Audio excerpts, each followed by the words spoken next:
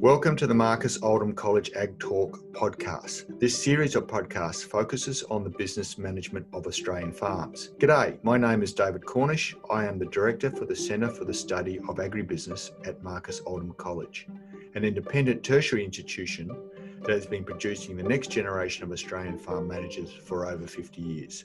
The focus of the podcast is to look at the question of what makes a farmer successful. Is it just luck, or do good farmers make their own luck through hard work and utilising good business decision-making processes? I hope you enjoy the discussion. It's my pleasure to welcome Dr. Kate Burke back to the Marcus Oldham Ag Talk podcast to talk about her new book, Crops, People, Money and You. Having had the book for a couple of weeks, I've really enjoyed how Kate has structured the book in a way that is easy to read, but with some really powerful take-home messages in it.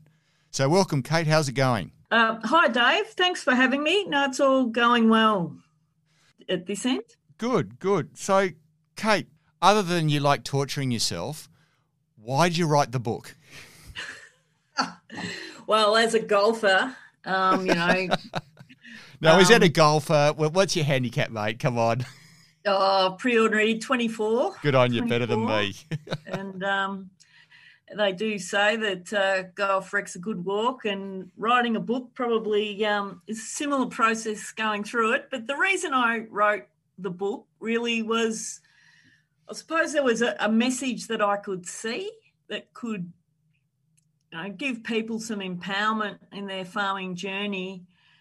And I thought the biggest impact I could have was by writing a book rather than just individual consulting. Obviously, individual consulting, I get to influence a small number of people in their farming journey over a 12-month period. I might speak at a few GRDC updates or other workshops and things, and influence a few other people. But by putting it all down in a book and getting it out to a much wider audience, I just felt that was the best way that I could make a contribution to farming in Australia. Great. I think the thing that interests me, was sort of got my ears pricked to start off with within the book, is you talk about the research you did as a younger you, about the differences you saw between, from a financial performance base, mainly between the top 20% and the rest. And what you were seeing was this huge gap of performance. And so what did you take out of that, and what was the sort of the learnings that you thought, well, how we can apply that to the rest of agriculture? Yeah, well, I guess the thing that struck me for starters was that there was such a gap. So whether it's, the study was measuring an upper quartile, so 25%, or the top 20% versus the average, the fact that in most cases that upper performing group was literally earning at least double the amount, whether it's by profit or return on investment, as the average, it got me thinking. It's like, well, okay, if 25% are doing this, quite well, and then there's this gap, that means that, there's the other 75%, well, there's actually massive room for improvement, because I'm always a glass full sort of person. And it just really intrigued me. And so I kept just sort of trying to find as many studies as I could, and ABARE reports and various universities, as well as the traditional benchmarking type studies. And that trend just kept holding true. It didn't matter whether it was dairy or broadacre or, a specific portion of grain farming in a particular region. That trend is just so consistent. And I guess it just really made me think, there's such an opportunity there. So what is it that we can do better? and how can we capture that opportunity going forward. But surely, mate, it's factors like climate and overseas prices and these things that we can't control that are affecting our performance on farm, isn't it? Nice Dorothy Dixer there, Dave. Nice Dorothy Dixer. I had to go there, mate. That's the perception, and it's natural to think, well, I can't do much better than I've done because, the rain didn't come when I wanted it to come, or we got frosted in that year, or, 93 was the year when there was a mouse plague and barley was worth $90 a tonne, all that sort of stuff is valid. I guess what's really interesting though is the studies that have looked at the potential production versus actual production across the regions in both livestock and in cropping, and also the studies that have put statistics into trying to explain the difference in farm performance. And the statistics of one particular study really stuck with me. And this was a comprehensive study, 10 years of data right across all of Western Australia. I think it was 259 farms in the data set. And within a region, it wasn't rainfall or soil type that was the difference. It wasn't grain price. It was the unique characteristics of each farm. You make that comment early on about one of your surprises, that the diversity of farms is such that research and experience both point towards individual characteristics of each farm as the largest influencer on financial performance. Correct. But it's natural for us not to realise that. How much is scale important? Good question. Again, I've looked at quite a few of the different studies where the data's been available, and it's not as important as you think, because within each group of, I guess, farm sizes, there's a massive range of performance across that farm size. And in one particular study, there was sort of a sweet spot. If you got too big, the returns tended to drop off. And that can be, it's something, I guess, that is for the larger, what I call mega farms, whether they're family-owned mega farms or corporate entities. If you're too lean and mean and you actually don't have the capacity to get things done on time over a massive area, it can impact on returns. And I think it's Bill Malcolm has a great quote that, an unprofitable large farm is just a more unprofitable farm. Fair call. So yeah, scale's not necessarily the answer. I think it's about doing what you're farming within your means, I guess, and having a machinery plant and fixed costs and those sort of things commensurate with the size of your farm if there isn't capacity to expand. Okay, so let's break it down. You state that the art of excellent farming is about excellent choices when it comes to crops, people, money, and you, okay, as the title says. That's what you focus on. Can we look at these in a bit more detail? And let's start with crops. What do you think are the main things that a farmer need to get right to make excellent choices? Yeah, okay. I guess for starters, it's actually understanding what the levers of production are and the big ticket items of production. So, in a dry land sense, for example, it's maximising the amount of water you've got available to the crop, whether it's dry land or whether it's irrigated. It's then utilising the water that's available to you. So things like time of sowing, timing's everything in farming. So whether it's timely sowing, whether it's timely operations such as spraying, disease control, all those sort of things, being on time or before time is absolutely paramount. And then understanding things like which are the big nutrition levers, and nitrogen's king. Certain soil types, phosphorus will be more important in some soil types than in others. So it's really about understanding your farm and understanding what your levers are, and being mindful that when we hear all the interesting glossy stories, that they may not necessarily apply to you and your patch. Yeah.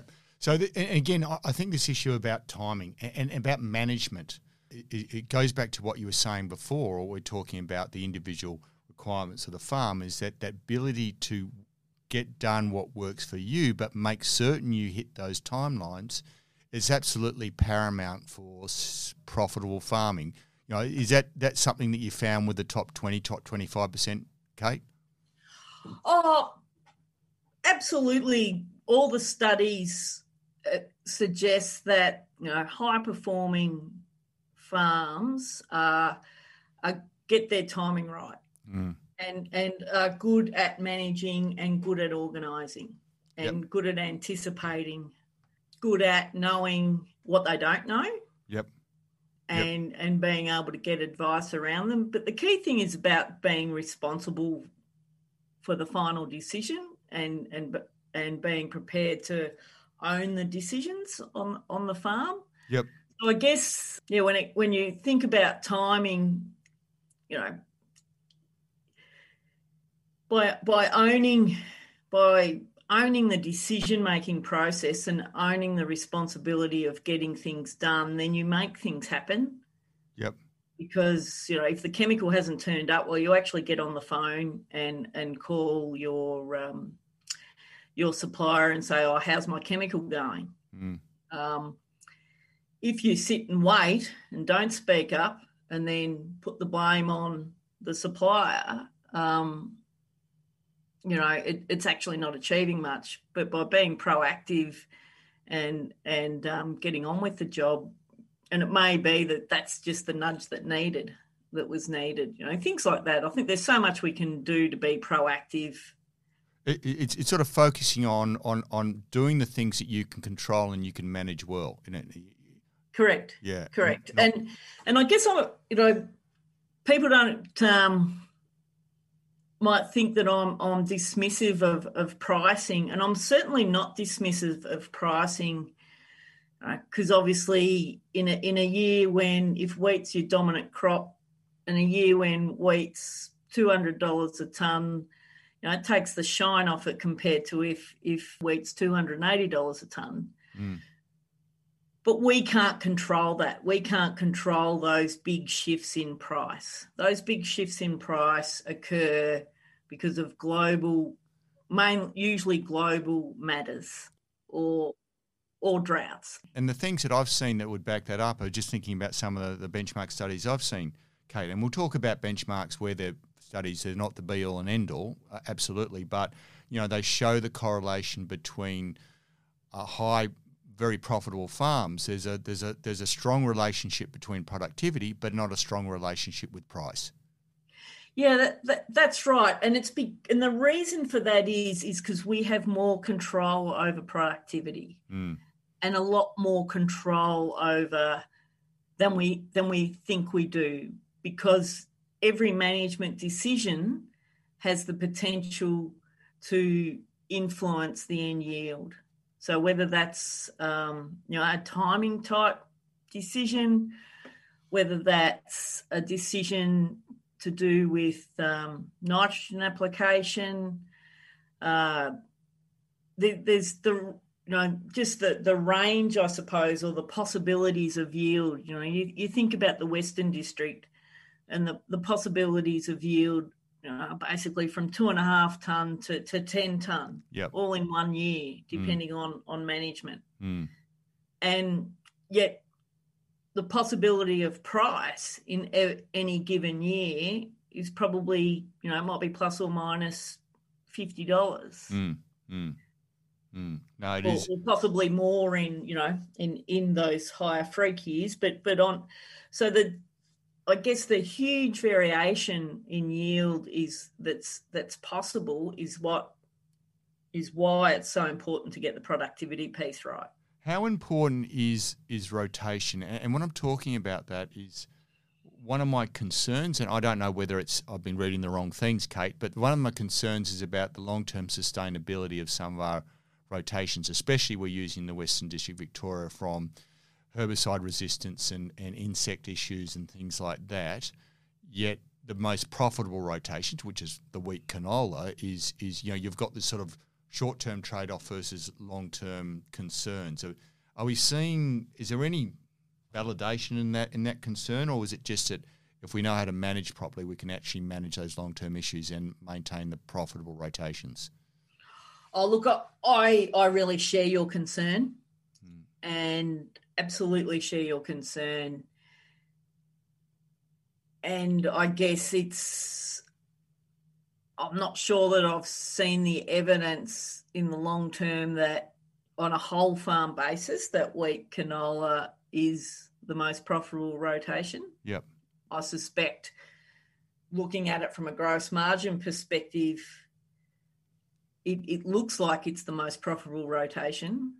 But if you've got a whole farm where some paddocks will have more constraints than others based on things exactly what you're talking about in the Western District, huge banks of ryegrass, issues with pests, things like slugs, issues with earwigs, all those sorts of things.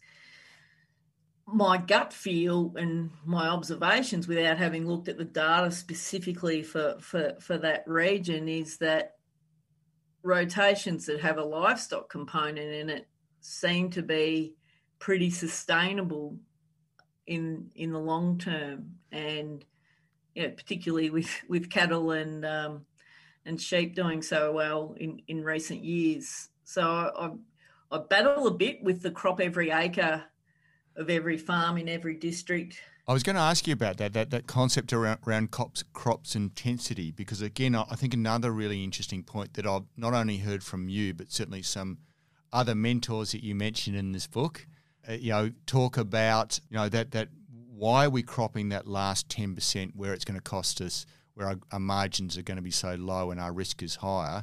Why are we actually doing that? I think a lot of it's about perception and the perception that you do need to crop every paddock to, take that margin each year. And I suspect, though, if every business actually measured their returns from every paddock every year, as in financial returns, yep, from a whole of business perspective, that the results might surprise them. Yep. Because those individual paddocks end up costing more. And all the data I've seen, I've never seen a graph that's got a straight line saying the more you crop, the more money you make. Yep. So it's sort of been, it's about using your resources to get the biggest bang for your bucks. Is that a fair call? Yeah, exactly. And obviously rainfall is really important in that. So, what the mix looks like in the Western District or in high rainfall regions in WA are going to be very different to what the mix looks like in the Mallee or at Geraldton. But I suppose my message is, until you actually look at your numbers well and really understand your numbers, then I'd be wary about the assumptions. And I think it's a message there for young agronomists too, to be really mindful and try and understand the impact of their decisions on the profitability of their farmers, and not to assume that cropping every paddock is necessary. Yep.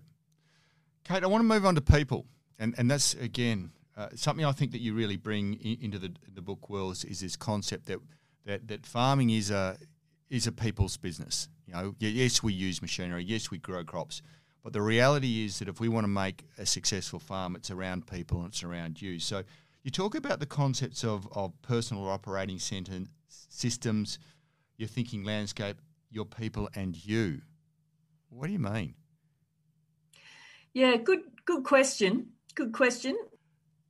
Basically, humans are values driven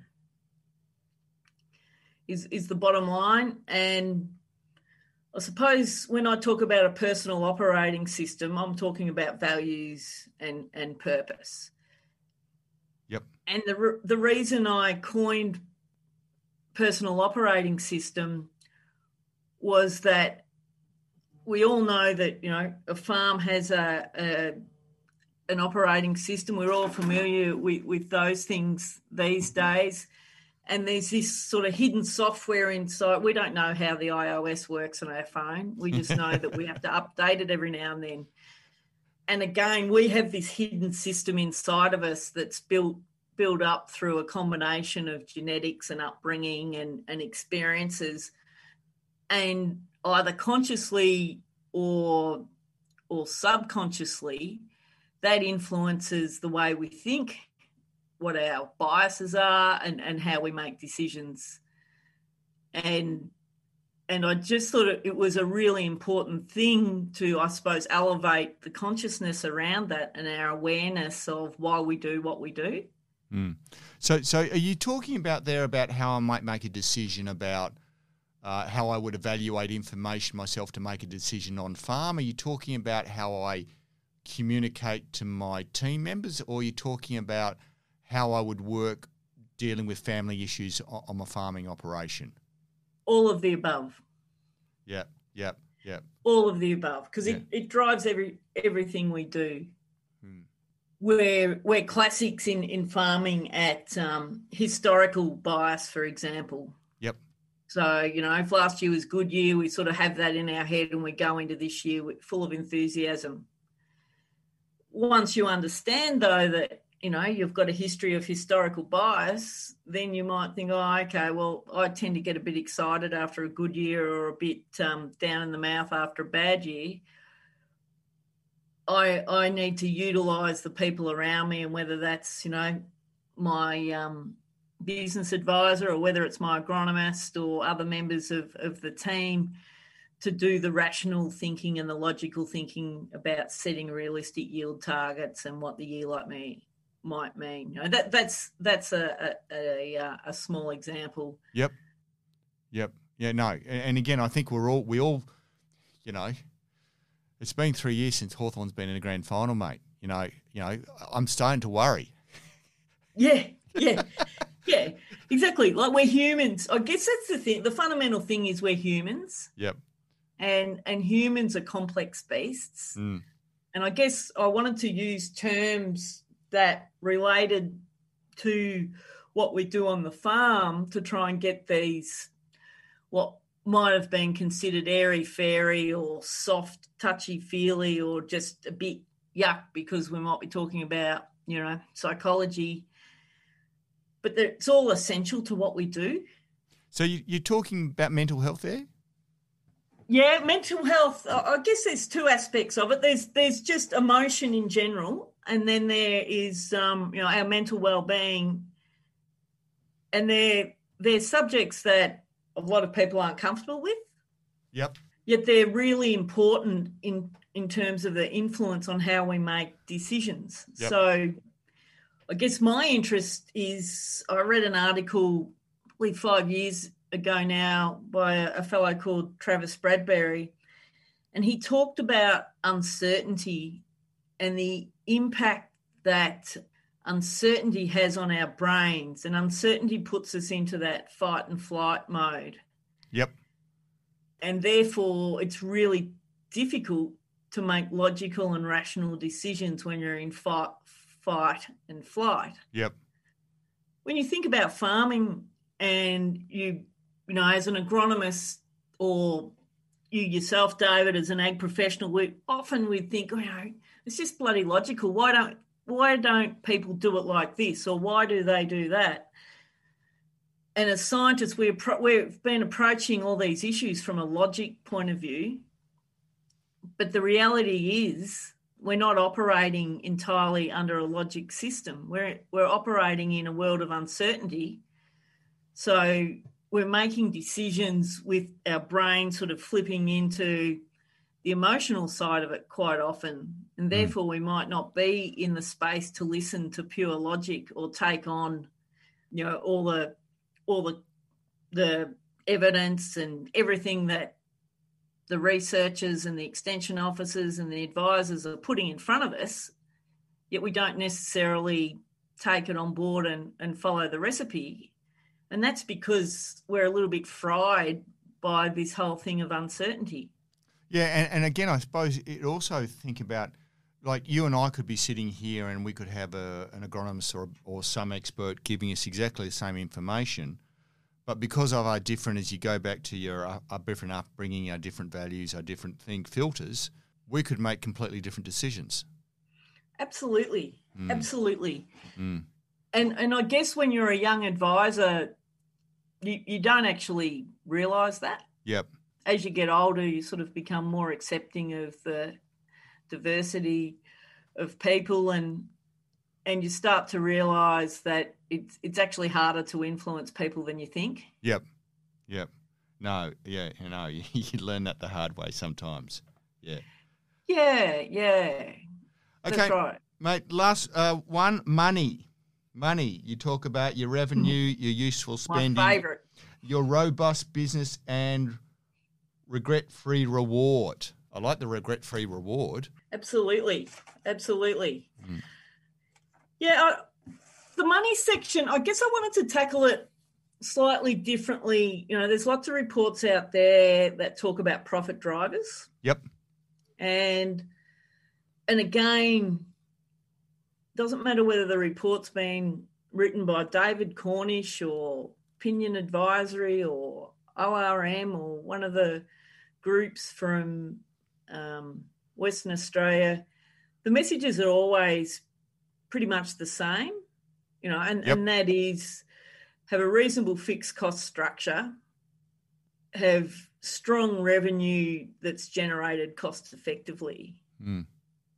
And what I wanted to talk about is helping people understand their own attitudes towards spending and being aware of where their money's going. Because quite often I think I used to see on farm, like, you can be on a farm for probably half a day and you already know whether they're a spender or a non-spender. Yep. And often, sometimes that's good. Sometimes it's not so good.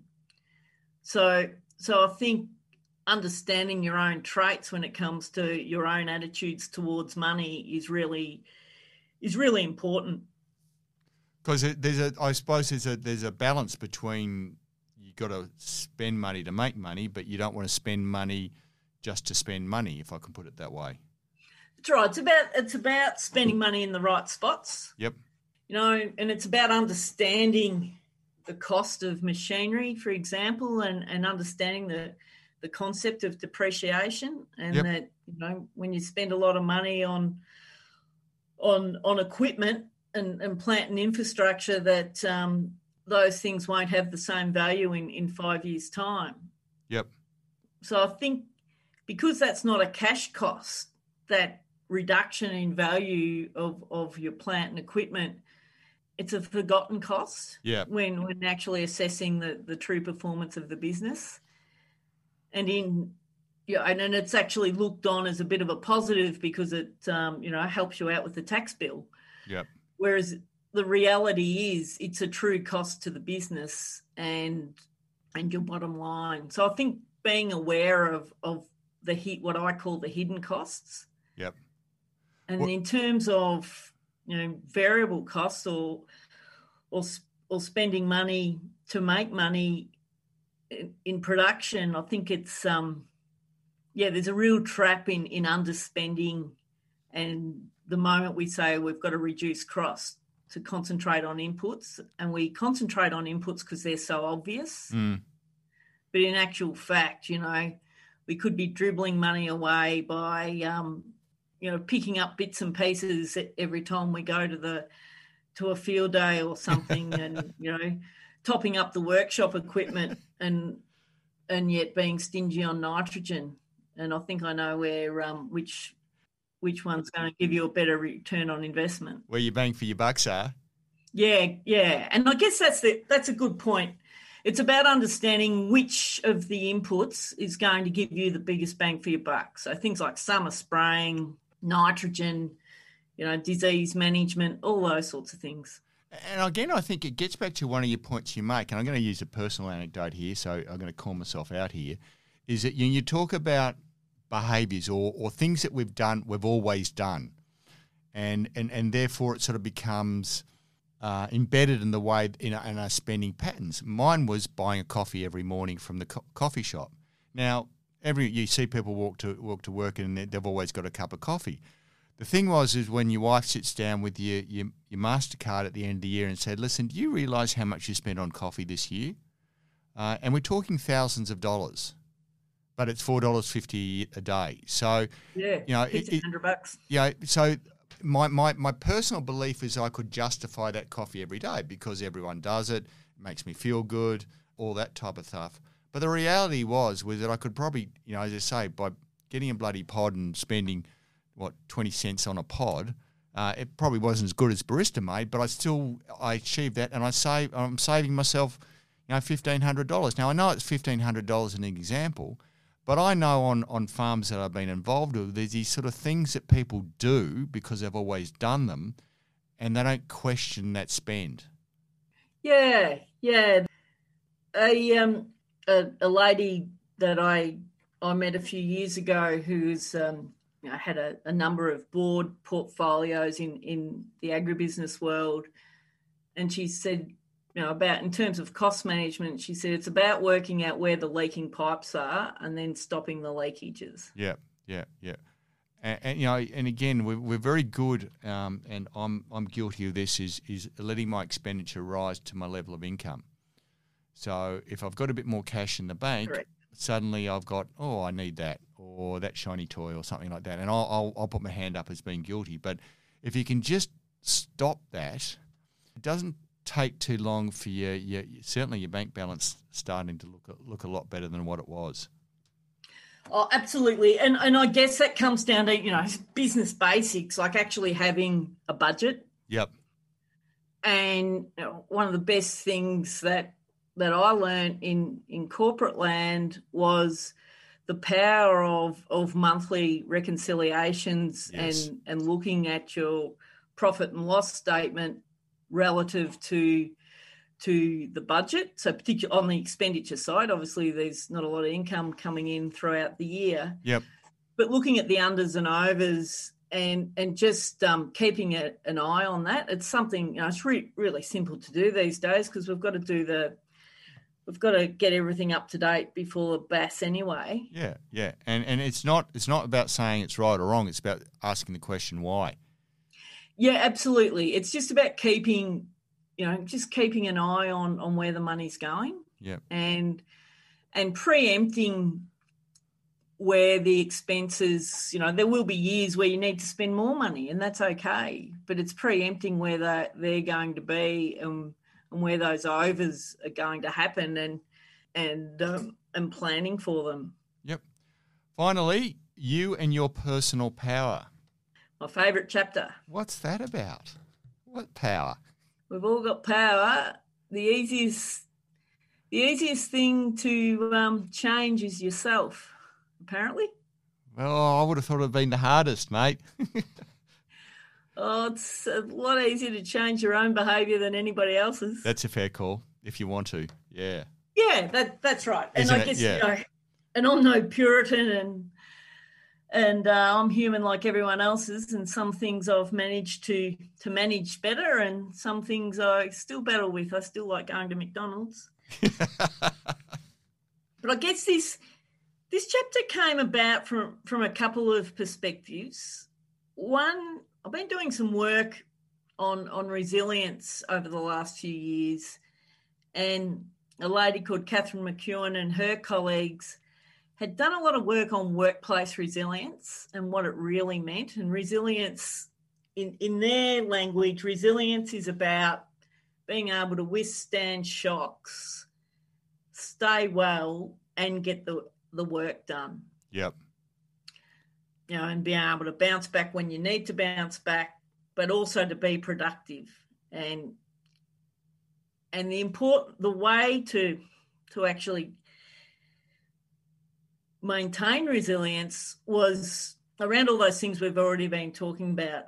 If you've got a personal operating system that's going well, you know your values, you're aligned, what the work you do is aligned with your values, you're being true to yourself, you've got a purpose, practical things like you're fit and healthy and functioning, that you've got support around you both at work and at home, that you're not overly stressed. All of these things help build and maintain resilience. Yep. And they can be taught. So I was really interested in that when I did the work with Catherine McEwen and have used these concepts in my own delivery. I was really interested in that whole concept of the easiest thing to change is your own behaviour. Yep. And it just got me thinking about, this whole concept of what's in our control, what's not in our control, how do we manage uncertainty. All of these things are so entwined, and with the moment we think it's someone else's fault or think the world's against us, we've given away our power. Yeah. Okay. Yeah. And I guess farming is full of uncertainty, and we're actually really good at dealing with it. Mm. So when COVID happened, Chris Saunis, who's at Wimmera Development Association these days, contacted me and said, look, you're really good at speaking about uncertainty and how to manage uncertainty and do scenario planning and all of those sort of things. I reckon it would be great if you could talk to business leaders, because with COVID, they're really battling with uncertainty and they're not used to it. Yep. And so I wrote a paper that I called Personal Power, just trying to put all these concepts together. And there was, over 50 Wimmera businesses and organisations were online. This is smack in the middle of, the first lockdown. Yeah, this is sort of March, April, when it was all really uncertain. Yep. What have we got here?